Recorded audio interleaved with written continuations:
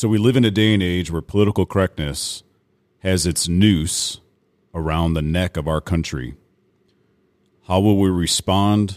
What are the solutions? What is a strategy to push back against and war against this political correct spirit that is killing not only the church, but our entire country, our land? How did we get here? How did this happen? Well, welcome to the Grace Ops podcast. Brian Phillips here with you today. I'm in the studio with Dr. David Robinson, who's becoming not only someone I admire and respect, but becoming a friend. And I'm in here in the studio with him today, so we're going to dive into this conversation. Before we do so, I'd like to ask you to take a moment to subscribe to this podcast, share it with some of your friends, and jump on over sometime when you get a chance, when you're sitting down on your recliner and you're just chilling out, get on graceops.net. Just check out the language we've crafted and the passion and the vision that we're rolling out. We'd love to have you part of our email subscription as well. All right. Well, hey, David, welcome to the podcast today. We're going to be talking about political correctness and what is a good strategy. So a strategy to actually overcome it, because in some ways it feels hopeless. It feels hopeless. Well, it's good to have you here today. How are you doing? I'm doing great, Brian. Good to be with you again. And you're a wealth of resource. I mean, you've written 7 books. You've been a great leader in the church world. You've been a great leader in the marketplace. And now you're in a season of your life where you call it being like a father. Exactly. Pouring into guys like me, and I'm sure you got a whole list of guys like me that you spend time with, and I appreciate your time. Sure.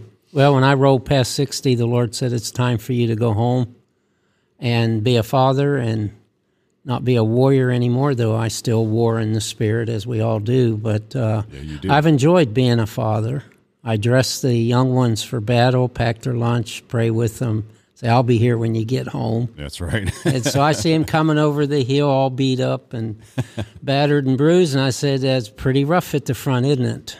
And but we have some great young people that are arising today across this country, and you're one of them. And I want to encourage all you that follow this podcast that Brian Phillips, I've grown to appreciate.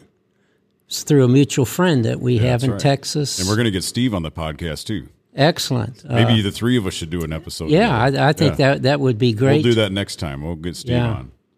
But anyhow, I enjoy being a father. The Bible says we have a lot of instructors, but few fathers. Yeah. And so I enjoy being one. Well, we did a podcast not too long ago about 3 gates we must possess. You've written books about this. You provide a day of strategy for this. I mean, you're not just talking about something, you're actually offering solutions and strategies to correct it. And the 3 gates that you identify very strongly, and I love it because it's summarized. I like the 7 mountain idea that's out there in church culture, but you actually take that a little bit more summarized, and you talk about how the marketplace and government and education are the 3 gates, the 3 places of influence. I remember when God gave Loren Cunningham the vision for the 7 mountains of influence. I appreciate the message, support it wholeheartedly. And when I began almost 20 years ago now, asking the Lord, how did our country get to where it is? When I came back from Southeast Asia in 1966, after serving our country over there, I couldn't believe what I was seeing just in the 2 years I was away. He said, because the church has abandoned the 3 gates of influence. And they are business, which pays for everything. Deuteronomy 8:18, I believe, it is God who giveth power to get wealth. So God has gifted people to create wealth. Government, which controls everything through laws and regulations. And then the educational institution, which is the 3rd gate that determines the values, worldview, philosophy of both the business people and the government people. So those are the 3 gates of influence. There are 345 gates, references in the Old Testament. So I've spent the last 20 years really studying about how did the enemy get a hold of our country. This whole issue of political correctness is just simply a result of the Great Enlightenment in the middle 1500s when God was kicked out if you couldn't prove it scientifically through empirical scientific evidence, then it must be a myth. And it's all been downhill since then. Yeah, and political correctness is extremely frustrating because it's actually not about politeness, and it actually is about control. This is an agenda that is out in the broader world, in our school systems today. I bump into it all the time with my kids, especially now that they're doing school at home, and I can overhear the teachers talk. Afterwards, I'm like, well, they said this, and you need to be saying that, or you need to be thinking this way. But political correctness is actually, I described it right out of the chutes as a noose around our country. It is a full-on attack to control society, to silence anything that disagrees with it, to shut down anything, to label it, call it, phobics, haters. I mean, this is not about, political correctness is not about politeness. It's rooted in a spirit that wants to control the land. And it has got massive amounts of energy. I mean, the aggravations I have as a man in my generation of just when I grew up as a young guy to today, this whole idea that everybody gets a trophy, this idea of gender confusion, safe zones, go get a dog to coddle with, fatherlessness. I mean, I understand there's a lot of problems. I'm not just trying to pick on things, but the idea of speaking truth nowadays, even if you do it as nice as you possibly can, it's offensive to people.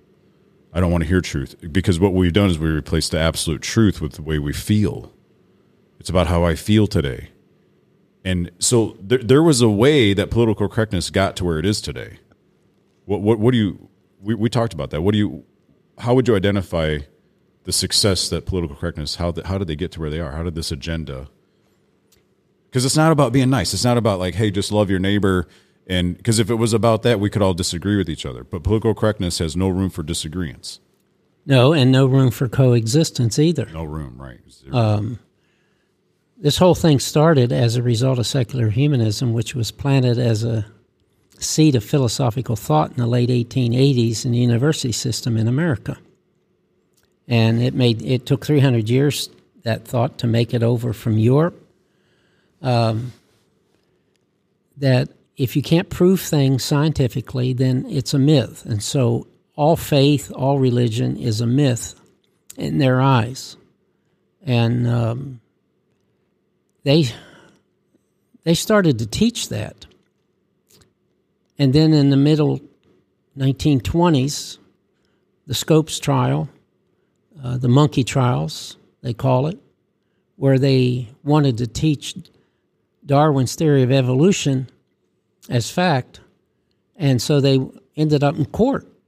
And the court agreed with them that the school systems across America had to teach Darwin's theory of evolution. They didn't want to kick out God's creation word. They just wanted a piece of the action. They wanted a place at the table. And that was the beginning of it. And today we see the result of that. That little Johnny has 2 mommies. Little Susie has 2 daddies. They don't know which bathroom to use. The strongest lobbyist in America is the NEA, National Education Association. Every parent listening owes it to themselves and their family to read a book called None Dare Call It Education. None, dare call it education. It was written in the 1990s, but it's very relevant today because it chronicles how secular humanism got a hold of the public school systems in America. And it is really an eye-opener because they got a hold of our government and the representatives. And if you want to be elected today, you want the NEA to back you up or it's going to be a long haul. Yeah, the political correctness has stepped into that gate and dominates that gate of education. And also takes over government, and it's massively huge in our marketplace. I mean, this thing has got its tentacles everywhere. The noose is around our neck, and we talked about it before we went live. There's a window of time, but political correctness is actually, in my opinion, it promotes the victim mentality. It promotes the world owes me something. It's actually one of the reasons why we have delayed launch into adulthood. You know, there used to be, I think, more of the biblical worldview, or even just the older American way before our wars. You were a child and then you were an adult. You know, now we have teenagers, we've got young adults, we've got all these different categories of, and it just promotes delay in being responsible as a man. So political correctness, I believe, is killing masculinity. They're even going after masculinity now. That if you're a really responsible man, you know, they're labeling us as toxic. You know, if I were to step out and protect my family, or God forbid, somebody would come into this building we're in now and try to do you or I harm, I would take measures to stop them, even lethal measures if I had to. And I have no problem with that, but nowadays that's called toxic. Big problems with this political correctness. It's driving, I think about like the mindset of people. Like, to even speak against it triggers them to like, oh my gosh, because political correctness is trying to shut the mouth. It wants you to silence. You be quiet. You bow down. You follow our agenda and our agenda only. And that's really where it's going. And the noose is tightening. So the more that noose tightens, the harder it will get to actually have a voice to speak. And when you speak against it with any measure of truth, they've trained the whole world to make you look like a bigot, a hater, or you have some type of phobia. I mean, it's a painful thing, isn't it, Dr. David? Absolutely. To me, this is a painful thing as a man. It's annoying. And the church has allowed this to happen, and they could stop it if they want to. We have to really come to grips with how we lost our Christian nation to the secular humanist and the politically correct people. And it started in the educational systems. What is taught in the classroom in one generation becomes the government of the next generation. And just slow down a moment. That's a big thought. What's taught in one generation becomes the government in the next generation. Yes. When I went to school, up until I was a junior in high school, our teacher read the Bible every day. We said to Our Father. It was either in the individual classroom or over the sound system. I mean, God was honored until I was a junior in high school, and the teacher said we can no longer do that because a little woman in Texas decided she didn't want her two boys to have to hear the Bible read and a prayer given every day. And so she figured out how to use the laws. And Madeline Murray O'Hare, a very famous name, got prayer and Bible reading as a way of life kicked out of our school system. And so that was my generation. My kids went to school, never heard the Bible being read. It's just been a gradual diminishing. Yeah, I never read the Bible when I was a kid in school. And it's all by design. The enemy has wanted control since day one. And Jesus said, I have come to destroy the works of darkness. Right. And the same spirit of Christ is in us today. And we should be men of war in the spirit and in our deeds, not necessarily, flesh and blood, but against the spirit of political correctness. We've got to actually position ourselves to fight and win. I love your heart, because I agree with you on so many of the things you say. It's like, it's not just about going and praying about it. Yes, pray about it. And if you're not praying about it, that would be an error. But that faith also has to work its way into our deeds. We have to be doing some things. So political correctness is actually silencing the mouth of the church. You identified something very powerful in our pre-conversation here. You identified this, and I want to put this out there because I love how you never divert from this strategy. It's always about the people of God doing it the way God designed it, and then the world will be fine. Like, it'll work if we just do God's design. I love how you've never changed that in all of our conversations. I asked you a question. I'm expecting this beautiful answer, this power, and you're like, oh, I'm like, oh, you already said it like 18 times. I just got to get that down. But you said 80% of church leadership is led by pastors, not fighters. They're menders. They're healers. What do you mean by that? Pastor is a term of endearment more than anything else. He's my shepherd. He's my pastor. It's wonderful. But that is a title, a position, a gift, a function are all four. And so the word pastor in the King James is only mentioned one time in Ephesians 4. Yeah. There are four other gifts mentioned in Ephesians 4. And so if you have a title and a gifting of a pastor, it's a wonderful gift. It's one of the five. It's critical to the whole picture of the church. But when you have that gift elevated to a place of giving leadership to the army of God, I don't think an army of lions is going to follow a shepherd for too long.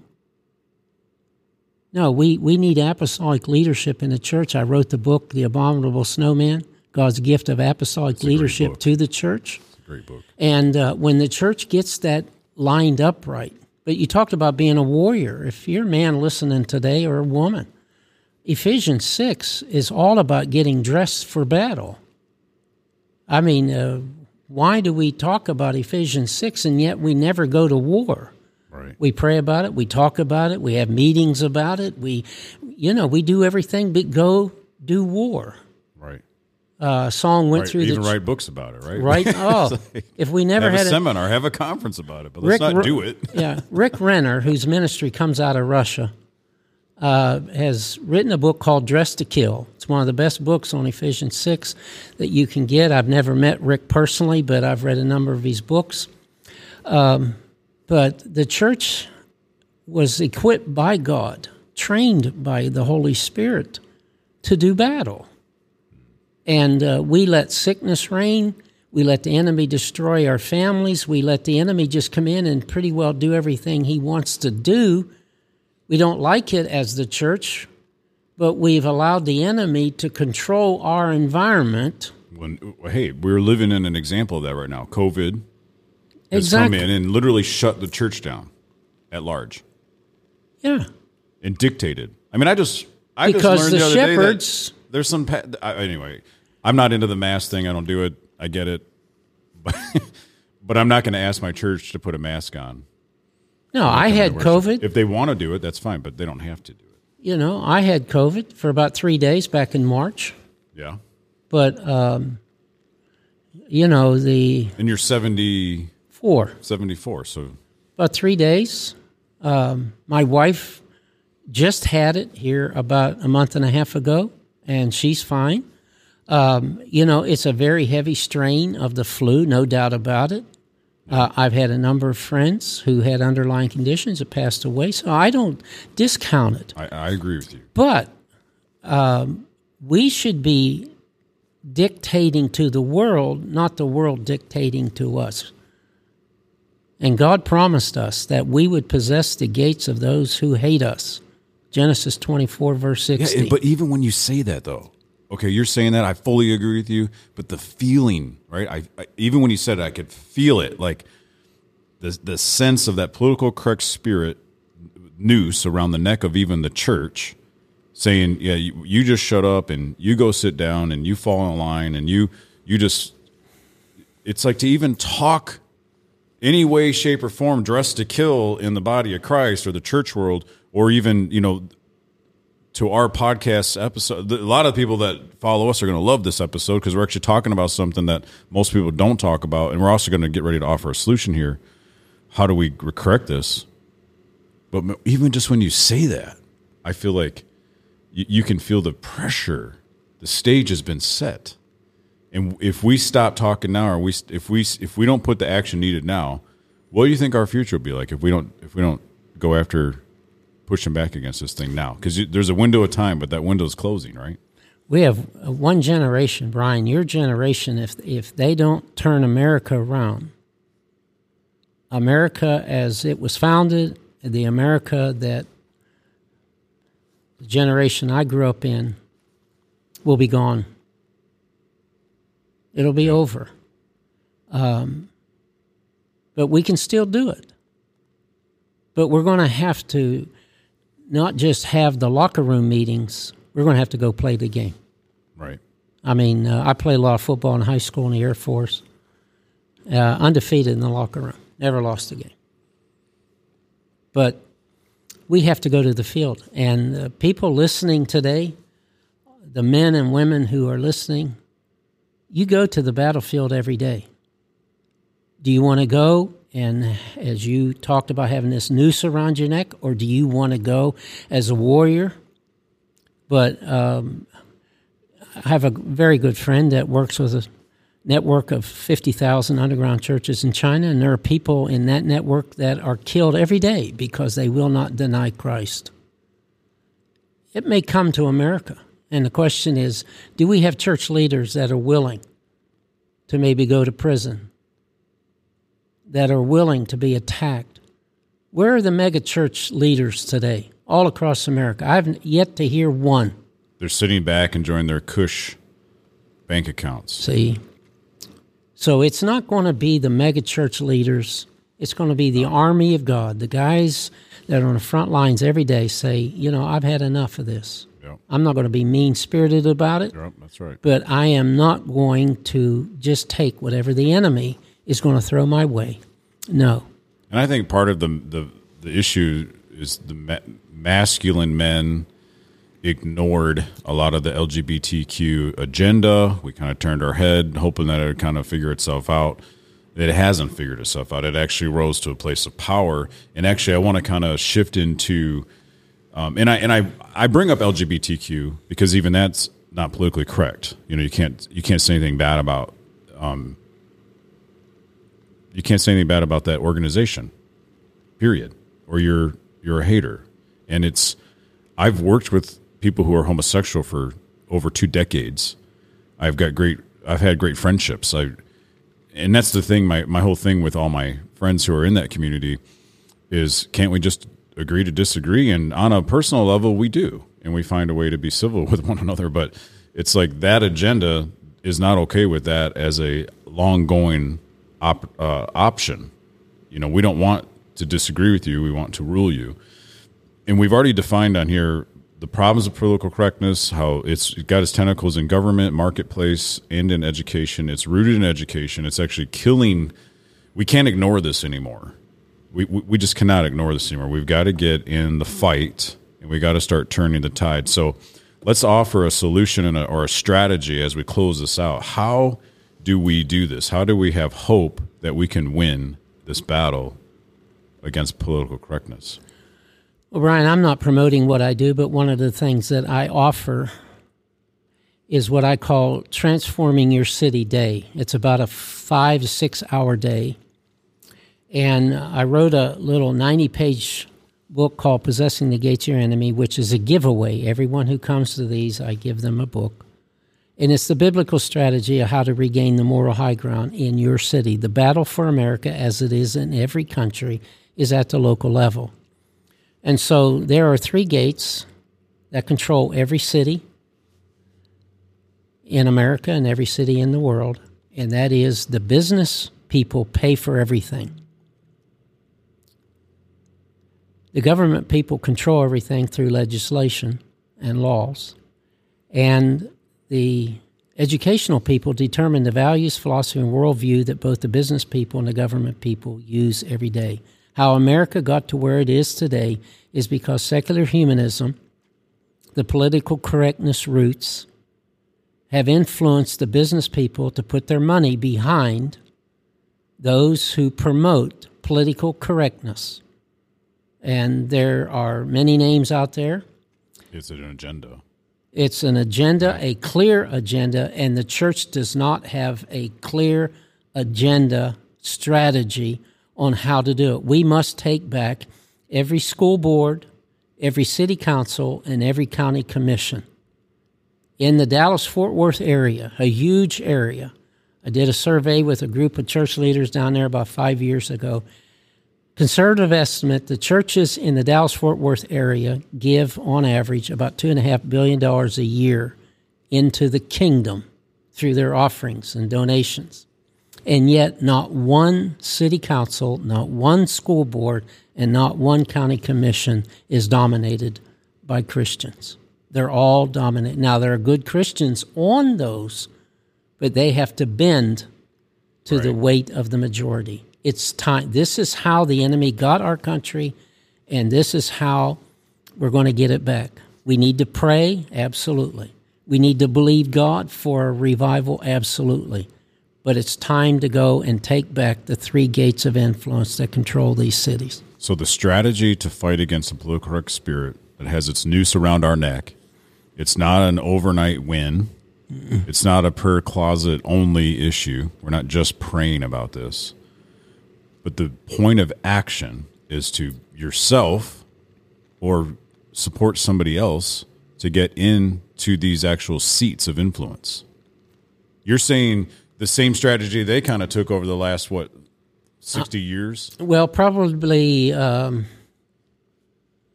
almost 100 years now from the time that the Scopes trial, Secular humanism rose its ugly head. If you want to know about secular humanism, go into any bookstore, and if they're large enough, they'll have the Secular Humanist magazine. Because and I like to say this: not all teachers are bad. No, right? There are a lot of great teachers, but the education system controls what they can and can't do. I've had hundreds of school teachers with tears running down their eyes in these Transforming Your City Day. Right. Say, I don't know what to do. I don't know what to do. I either have a job or I have to walk away from my job. Right. And it's, my heart goes out to them. It's taken almost 2 generations to get to where we are from where our country was founded. And it's going to take a generation to get it back. If we do hard work now, 2020, you're saying maybe by 2035, 2040, we could be seeing some things turn, but we got to get busy at the work. God can do a quick work. Well, right. So I don't know, but it's not going to happen. It's not going to happen. That's right. The 14 years of a generation. I'm thinking like we've got to get a lot of people. This isn't just a prayer issue. You might be a guy here listening on this podcast or a woman saying, hey, I'm not really into the God thing, but I want to restore virtue and character. And that's really what the Grace Stops, that's what our whole culture is about, is restoring virtue and character. We lost that. Political correctness doesn't care about your character and virtue. They only care about telling you to live whatever way that makes you feel good. Who cares about truth? Who cares about the moorings of a culture and society? And it's just an attack. And you're saying, so we're up against a 100-year strategy that's really rooted in a powerful way in our culture, and it's actually crazy annoying and frustrating because it's painful to watch.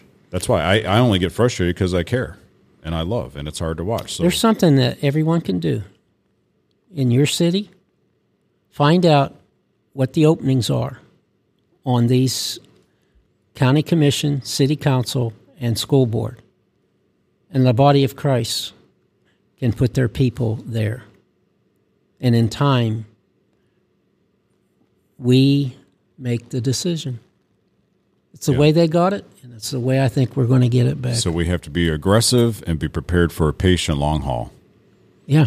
Be prepared for the strategy to take time. It's not an overnight thing. And well, it's been really awesome to have you with us here, Dr. David. And I think this has been a really great episode. I hope that you have taken something out of here that you can take away in your life as a point of action. And know that we do these podcasts because we love you, we care about you, and we're here to empower you. We're here to empower you to live upright. So until next time, as I always say, live upright. Peace out.